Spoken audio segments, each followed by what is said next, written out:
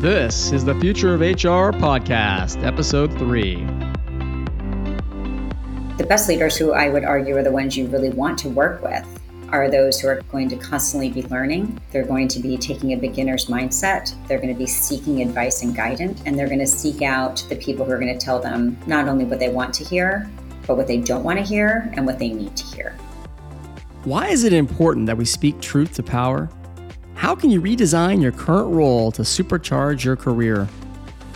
Hi, I'm your host, JP Elliott, and this is the Future of HR podcast, the only podcast whose mission is to inspire the next generation of HR leaders. On each episode, I interview successful HR executives and thought leaders who are reimagining, rethinking, and leading our field into the future. During our candid conversations, you will learn about their career journeys, their lessons learned along the way, and their insights on how to take our field, and most importantly, your career to the next level.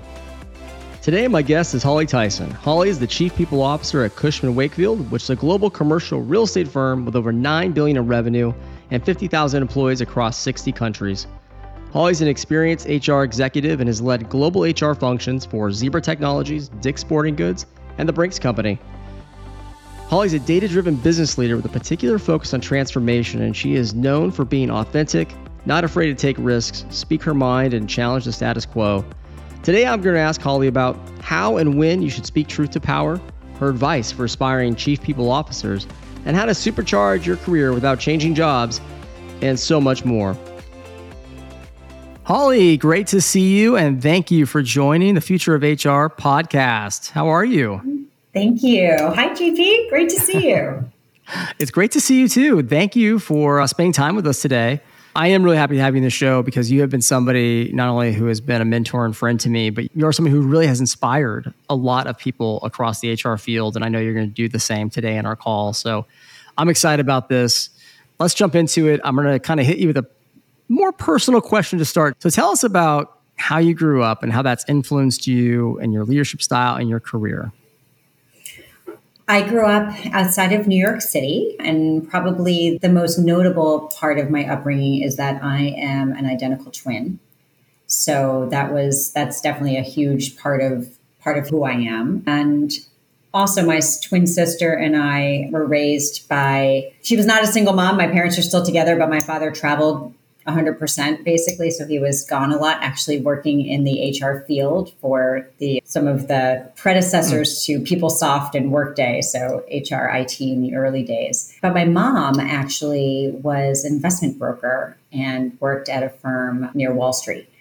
And that was in the 70s and the 80s when women were not in investment brokering worlds. And so she actually introduced us and gave us a view to the corporate world. And that was actually really quite meaningful in terms of helping me figure out what I wanted to do. I went down to college in the South, down in Williamsburg, Virginia, and had a double major in English and psychology, both of which I use every day still. And we can go into that if that's interesting. And then I got a master's degree back up in New York City in organizational psychology. And I definitely use that. And that kind of launched me into my career. But I think that's kind of me in a really quick nutshell. I graduated high school with the same kids I went to kindergarten with, which is a really, I think, unique experience. I have given my children the opposite of that experience, having moved them a ton with my career. But I think that both of those life choices have pros and cons with them. Yeah, I appreciate you being open and sharing a little more about that. And I think let's talk about your mom a little bit, because our parents are really influential in who we are, and having those role models, and maybe just talk a little more about what your mom went through and how that has prepared you to be an executive in a world that is still male dominated. Even if you are a CHRO, and CHROs are predominantly female, they are the majority of female CHROs, but the rest of the executive team is probably not, right? That's and right. So even though we want more equality and diversity, we're not there yet. So talk to me about what it was like growing up with her and just seeing her really handle herself and thrive in a tough environment. It's a great question. You know, in a lot of those circumstances, you learn more through osmosis or by watching than anything kind of being given to you.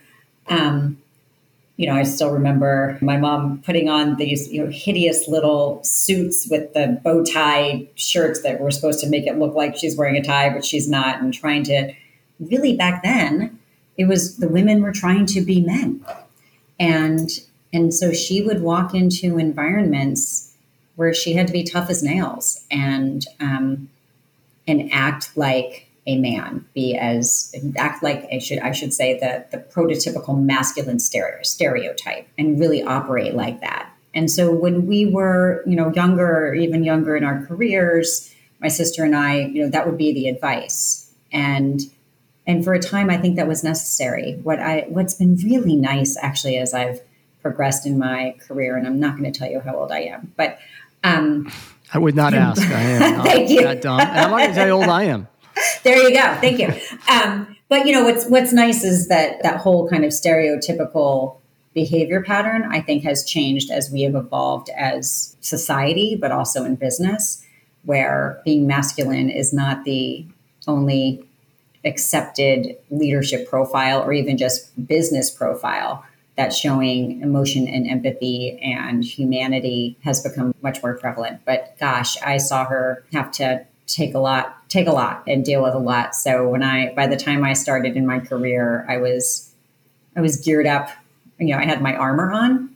And actually in my early days, I recall coming out of the gate pretty super buttoned up, super direct, and super kind of not very warm. It could have come across cold. And that was basically because I had seen that be modeled. And that was one of the things that I had to adjust in my early days as a consultant is it's okay to chat someone up before you go right for the topic at hand. And so that was interesting. And that was just within the first few years of my career, how much things had changed between my mom's generation and mine.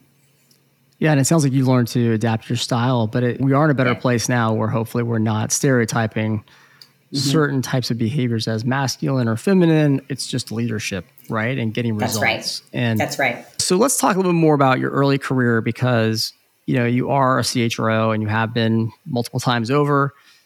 Many of us who are listening are like, I want to be a CHRO, but I'm interested to know some of the skills you developed early in your career and how they're still relevant in your role today. It's a really good question. And I started by saying that I use both of my majors in undergrad, English and psychology, every day. But I also used my consulting skills every day. So my first 5 years out of grad school, I worked at Accenture, back then it was Anderson Consulting. And I basically think I got 10 years of experience in 5 years. And that was just through sheer hours work. Mostly I learned how to learn as a consultant. So, you get thrown into these circumstances. I reflect back and I'm so grateful. I got to be in not only a fly on the wall, but I got to be in the room in boardrooms, mostly with CIOs and CHROs, not always CEOs, but to be able to be in the decision-making room early on in those formative years. And to be able to take in a lot of information, consultants go in and they interview a bunch of people and you gather a bunch of information. And then you look through and try to sort out what's most important. That skill set, which I actually started honing as an English major, it's the same thing. You read thousands of pages and then look for a theme, create a thread, create a hypothesis and sell it. That's basically consulting. And those skills, along with project management, were really formative. And I still use all of them today. So I'm really grateful. I'm really grateful for that starting point. Yeah. So it sounds like consulting was a really important starting point for you.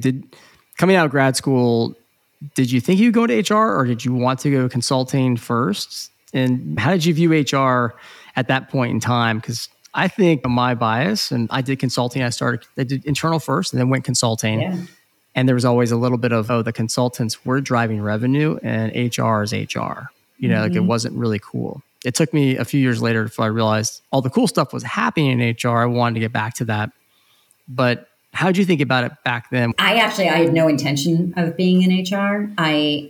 This was a long time ago. This was in the 90s. And, oftentimes as consultants, we would go in and we would do the stuff that some of the folks in the HR roles weren't either qualified, capable, or willing to do. And so I wasn't sure I wanted to move into HR because that had been what I'd seen.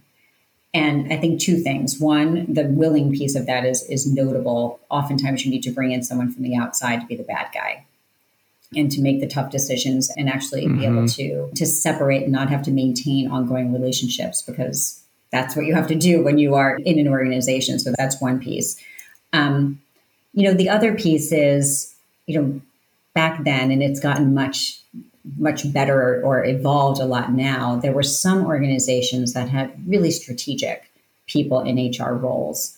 Some of the kind of notable academy companies like the Pepsis and GEs. And, I ended up working at Bristol Myers Squibb. I would put them up there as well. But a lot of companies weren't there yet. And so, I think there continues to be a continuum of human resources, everything from the super strategic, business focused, financially oriented, the strategic side. And then on the other side, what, in the past we would call personnel, or what I call smiles and files. And some of the places I had gone into as a consultant, they were more on the smiles and files side. And we came in and did some of the more strategic change and organization design and development work.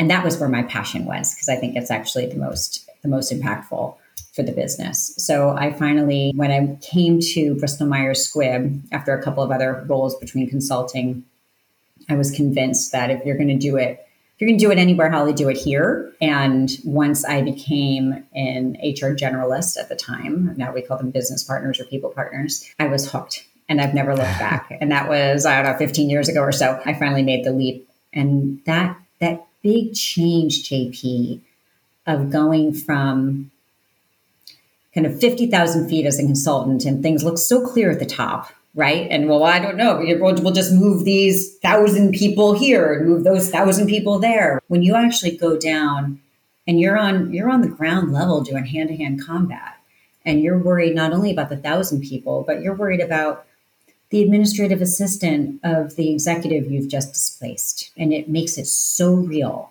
and real. The human in human resources became really poignant to me. And so that was a really big growth, eye-opening piece for me, of going from strategy and theory and ideas to practical, tactical implementation. And actually, that's where the rubber hits the road on business, is actually going from idea to execution. And that was really notable for me. And then also being kind of at the right hand of the person who's running a company, I just fell in love with that. And that's the piece of my role that I continue to find the most engaging and exciting. And sometimes it can be really visionary, which is great. Before becoming a CHRO, what role had the most impact on you or your development as a leader?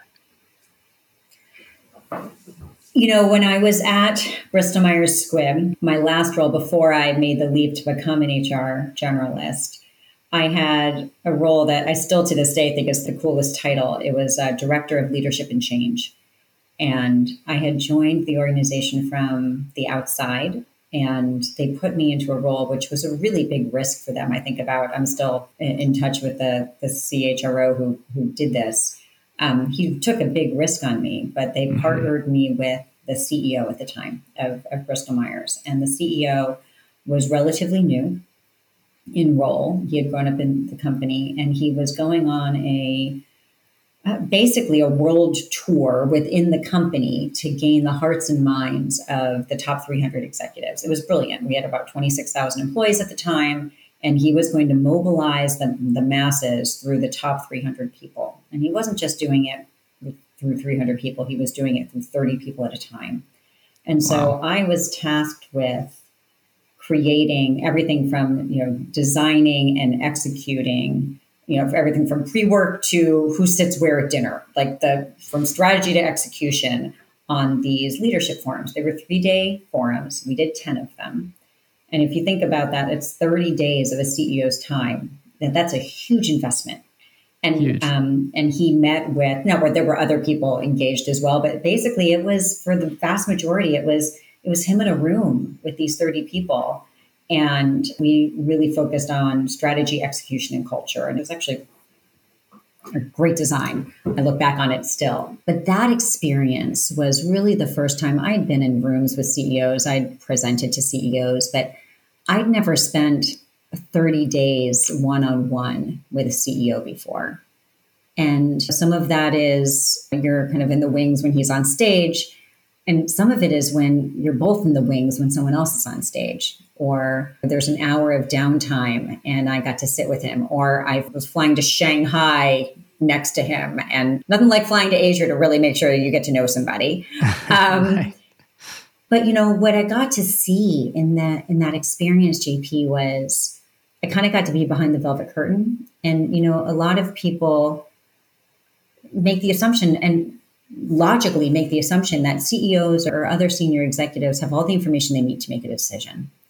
And that, I think, one of the biggest revelations for me in that position was I got a front row seat to how a CEO of a major Fortune 500 company was making decisions. And it wasn't like he was making them without information, but he was making decisions based on information he had. And I would see him pivot on a decision that, a patient would write him a letter, or he'd get a note or a phone call from a sales rep in the field, and he would make decisions based on that. And so the insight that I had in that one role actually changed the course of my career. I think it was, since it was the last job I had before I became an HR business partner, I felt it was my duty to actually partner with my leaders to give them my point of view, because the best thing a leader can do in making a decision is have more information. And so my point of view was just as valid as the patient's or the sales reps or somebody else's. And so I approached my first role, and haven't really stopped, as an HR business partner, as speaking truth to power and making sure that my point of view was just part of the chorus. And, oftentimes they can take it, they can ignore it, they do it what they will with it. But I know that the decision is going to be, whatever decision that leader is going to make is actually better because he or she had one more piece of information. And so that actually, I think, as I reflect on my career, was only an 18-month job, but it was probably the most tangible in terms of pivoting my approach to however I've approached everything since. I'm grateful for it. And you mentioned speaking truth to power. Tell us about how you approach that. It sure does take courage. But you know what? I've realized, part of our jobs, and this similarly for you as a talent person, part of our job is to be students of what makes people successful, right? And my insights, both from my own experience as well as from watching, developing, coaching, promoting, terminating senior executives, is there are patterns that you see, right? And while if I were to look holistically at the number of people I've sat across from and had to let go from however many companies I've been at, I've let more people go for not doing things than for doing things. And, say more about that. Whenever you're up at bat, there's a chance you're going to strike out, but there's also a chance that you're going to get a home run. And the coaching that I give a lot of executives, including to myself, is go down swinging. Don't get walked, because you know what? You get walked enough, you're not going to be in the batting rotation anymore. And we're all here for a reason, right? We were all hired for a reason. If you find yourself in an organization or find yourself in a situation where your voice is too loud, your voice is too strong, your voice is too different, then you're not in the right place. And I've had to make a decision on that as well in my career. I can speak truth to power, and I've been in a place where that truth wasn't welcome, or that candor was not appreciated. And sometimes you have to find the place where your talents are recognized. So, but that takes courage. It takes a lot of courage.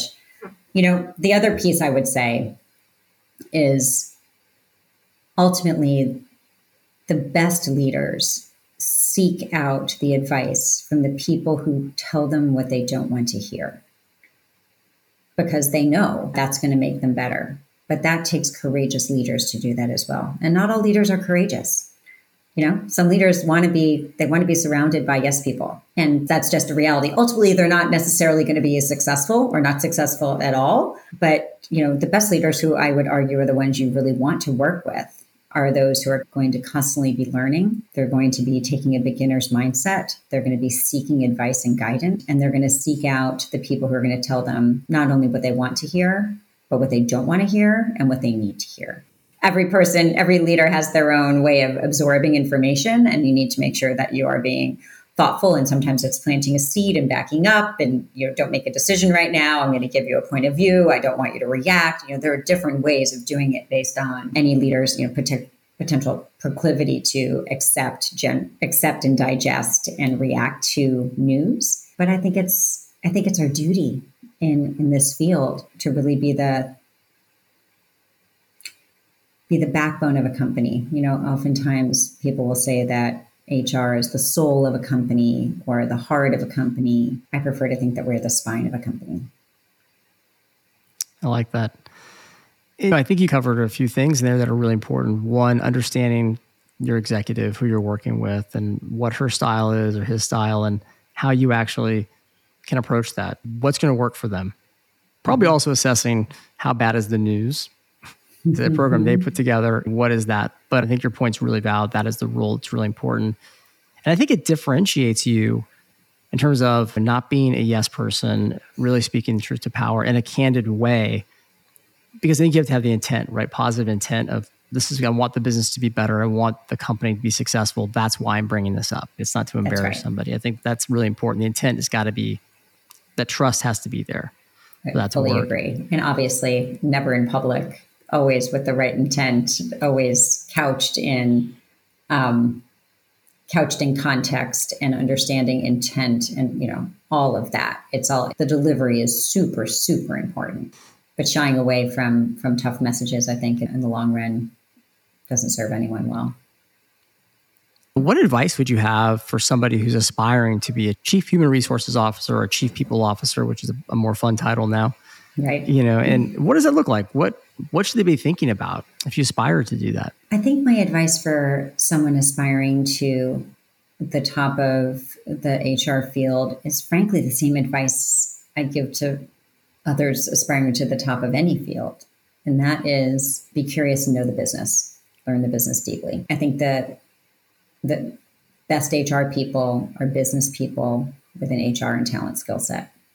And over time, I think more and more companies and more CEOs are seeking that out. And you can see that, right, in terms of the trends of who are being pulled into CHRO roles. More and more people are actually being brought in from outside the HR function, which I think it's good and bad. I think it's good because it means that our leaders are expecting more of the person in this seat, and they expect and want someone who is in the trenches with them and really understanding the business. The bad side is it's sad that they can't find that within the existing ranks of the human resources function. So my advice to those in the pool of people who are going to be being chosen for this next generation of leaders is be business people. Go and do, if you can, go and do a rotation in sales or marketing or operations. Run a P&L if you can, even if it's a small one. If that's not on offer, and it's usually not, do everything you can to immerse yourself with first and foremost, the financials. Wherever I go, the head of financial planning and analysis, or FP&A, becomes my right-hand person. And I kind of partner with that person. I go deep, deep, deep on the income statement, to a lesser extent, the balance sheet. But I understand where our revenue is coming from, how we make money, how we lose money, where the levers are, how we calculate our operating expenses, how we calculate our CapEx or capital expenditure, what we actually put into the difference between GAAP and non-GAAP, meaning the differences between what is formally accounted for externally, and then how we calculate our results, which is the non-GAAP. The adjustments between GAAP and non-GAAP are different by each company. Truly understanding those levers from a financial standpoint helps you understand the business, and then helps you speak the business. Because I assure you, the CEOs that you're going to be working with, or any senior leader who you're going to be working with, they live and die by the numbers that they're being held accountable for. So the more you can be at their side and basically making sure that they know that it's keeping you up at night as well, that's how you build the credibility. And actually, that's how you get the insights to be able to help drive the business. in a lot of companies, the biggest driver, one of the biggest drivers, I'm in a people business right now at Cushman Wakefield. People are 80% of our operating expense. And that is not unusual. I mean, we're a professional services firm, so it's high on the higher end, but in most places, the human resources are a significant part of the operating expenses of the organization. And so the more we can help a company attract the right people, maximize the impact of those people, and minimize the turnover of those people, because the cost of turnover is real, the better you're going to be able to help run the company. Does that make sense?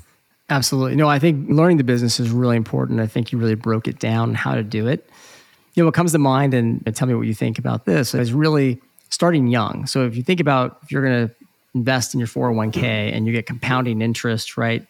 Investing now over 30 years or 20 years of your career, that really can be the difference between a really successful retirement or not. And if you think about early in your career as an HR, partner, talent acquisition, L&D, total rewards, comp analysts, they probably are better at this than most. You should start learning the business now, right? You're under the radar. When you get to a more senior level, if you don't really love and know the business, it's a gaping hole that will probably stop you from going farther.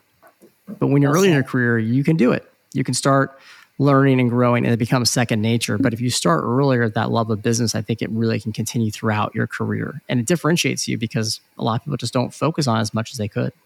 It's a great analogy. Yeah, I think you're spot on.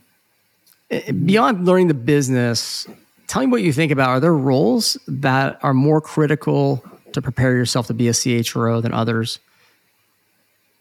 Because I think more now, you've got people coming. In fact, I think the latest State of the Union of CHROs by Zach Upchurch and Talent Strategy talked about people coming out of talent, total rewards, not just HR generalist roles. So it's a little bit broader, but are there things you're like, if you haven't done this role, you're not going to be a CHRO? It's a really good question. Earlier in my career, when someone pulled me aside and said, I think you can be a CHRO, because it was not my original, it was not my map. And the advice they said was, choose the long pole in your tent. What are you going to be famous for? What are you going to be really, really known for, and focus on that? And at the time it was, talent management, change management was my change navigation, what have you. That was my strength area. I view it a little differently. I think to be super strong on one area, it's kind of reminding me of, my kids in applying for college. They say you need a spike. You need a brand. What's your brand? There is something true to that. You should be deep in one area for your confidence, if nothing else. But I also believe, like any skyscraper you build, the taller you can go, that the bigger your foundation is, the taller you can go. So making sure that you actually have that breadth to get technical into the HR world. The best specialists have been generalists. The best generalists have been specialists. So I strongly encourage anybody, regardless of where you want to go directionally, to have a foot in both of those camps. And the specialty can be talent acquisition, it can be talent management, it can be comp and ben, it can be HR operations, but have a specialty that you can really claim to, and then understand how the thought leadership in that specialty gets played out and executed with the business. So both sides of that coin. That being said, and I think that can tee you up to be chosen for the job. My first CHRO role, I went from having probably 6 or 7 years as an HR generalist and everything before that as a consultant. And I'd never done compensation. I'd done comp within my role. I'd never done executive compensation. And in a public company, there is a lot of focus with the board of directors on executive compensation. It is often the only view they have in early days of the person in the CHRO seat is when they go to the compensation committee of the board of directors and talk about executive compensation. And so that is a technical, nuanced, deep skill set that as folks kind of get up to the ready now phase, making sure that you've got exposure and a guide and someone to really teach you the ropes on that make sure that before you are a CHRO, you have exposure and a really strong coach on executive compensation so you're not learning it on the job. Yeah, that's a good insight. That is one of the areas that it's hard to get experience. It is. Prior to actually having that role, because only the CHRO and your VP of Total Rewards typically have that. That's right. So how do you get some experience or exposure if they're not in that top seat? Yeah, I think a couple things come to mind. One is ask for guidance and coaching. I've had people on my team say, I really want to get exposed to this, and I partner them with the head of Total Rewards. It's an ask of your head of Total Rewards to coach and mentor their peers, but that's, I think it's all of our job to help each other grow. The other piece is there are organizations like Center for Executive Compensation that is a key one, and they offer training kind of boot camp, often for new CHROs, but also for other folks who are then ready now that you can do. And I would highly suggest that. There are courses out there as well. A lot of it is kind of self-taught because it's very technical. It's technical. Yeah, but it's important to regulations. Yeah, it's really important. Yeah. Really good advice. I think that's helpful for folks who are trying to fill that gap. But I love what you said about just becoming a CHRO really is around breadth and depth. And whether you're a specialist, a generalist, and flip-flopping, I think it's making the case that a lateral move at some point in your career is okay. It's not always about trying to get the next promotion, but it's really about how do I expand more laterally, understand the organization better, understand other parts of HR. Because if you want to be a CHRO, you have to understand how all the puts and takes work together. I would just double down, more than it's okay. I think it's absolutely necessary that people who go up a ladder end up really missing a lot. And, I use the analogy, it's the best careers are not career ladders. You're on a rock wall, right? And sometimes you got to go down to get a footing and to be able to reach the next level up. And sometimes you got to go over, but it's much more getting experiences from different places. And if I could just add, I look at, okay, thanks. As I kind of look at my career and kind of the roles, I'm thinking about the rock wall and getting a foothold here and a grasp there. What's interesting as I look back is I never had a job that existed before I had it. Before I was even actually in my first CHRO role, it was different when I had it. And that wasn't by design per se. It was, if I was in a position, I consistently looked for things that needed to happen in the organization, kind of how are we going to make the biggest impact here?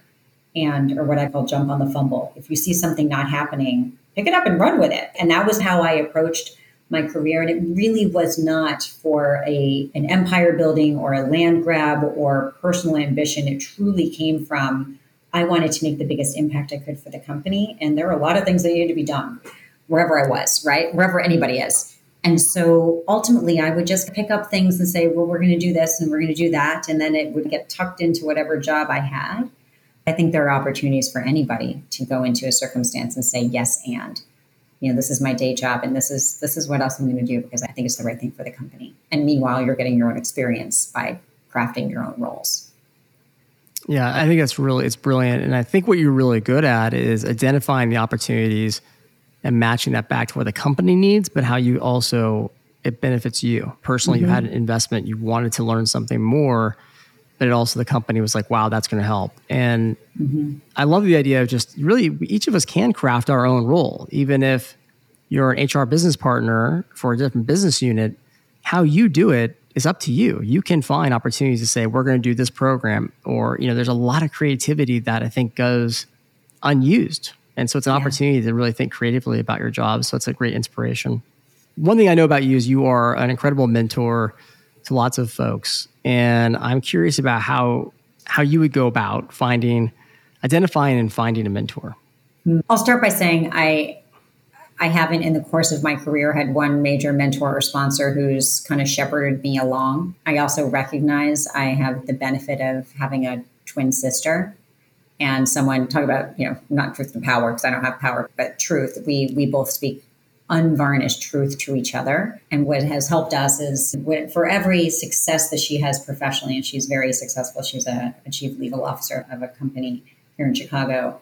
For every success that she's had, I am not only happy for her, but I also say, well, she doesn't have anything I don't have. She's my identical twin. So we challenge each other through cheerleading each other up, basically. Like, if I can do it, you can do it. If you can do it, I can do it. And so there's been a lot of that. And I think if I were to give that advice, I can't tell people, go get an identical twin, but I can say, go find the person who's going to tell you what you don't need to know. Go find the person who's going to tell you the equivalent of, you've got bad breath. They're going to tell you the things that people don't want to tell you. And once you find that person, if you trust them, hang on to them, because their perspective is going to be really helpful for you. The other piece I would say is, you're connected with someone for a reason, a season, or a lifetime. And you never know which bucket someone's going to fall in until you kind of progress. And so seek out and connect with people for a reason. If you're on a team together or you're working on a special project for someone, connect with them. And then where you find those natural connections, stay with them for that season. And as long as you are adding value to them symbiotically, and then they can add value to you, right? Then eventually you're going to find the very small group of people. I'll say you're in this bucket for me, JP, who end up in a lifetime. Right? You've gone through enough seasons, and then this is going to be one of the people who are going to tell me I got bad breath, or tell me what I don't want to know, and really give each other strong advice. So that would be, I wouldn't try to find your one special person. Hey, if you can, fantastic. But I'd say seek people out based on the skill sets, the perspectives, the experiences that they've had that can help you with your current issue or current problem or current goal, and then be purpose-driven on that. Great advice. And I think you're really calling out this myth of mentorship. There's one person right, that's going to solve everything for you, help you develop, help you grow your career. And there is one person, and it's actually you. Exactly. Right. All right, my last question for you. What is the one word or phrase that you believe will define the future of HR over the next 5 to 10 years? Return on investment. And you know what? Here's why. And it goes back to my original concept of be a business person with a talent or HR mindset. We are, as a function, ultimately here to help companies be successful. And those companies are going to be successful the more driven they are by purpose and impact and everything else. But the value of the work that we do, it needs to be shown in terms of the return on that investment. So how are the decisions that we are suggesting, the investments that we are proposing, and the focus that we believe needs to happen on the people in an organization, how is that actually going to drive value for the company? There are different ways to look at that value, shareholder value being the clear, obvious one. But there's also a significant movement, and I am fully behind it, on the role of corporations playing a larger role in the world. And so that value proposition can be the impact on society, the impact in communities, the impact on the planet, the impact on your employees, and ultimately the impact on the shareholders. So making sure that you can frame what you are proposing, frame the work you're doing, make a business case for it, and make sure that we are providing an ROI. It goes back to the beginning where I started out as a consultant. At the end of every day, every 10, 20-hour day, you had to write down how many hours could be billed to the client.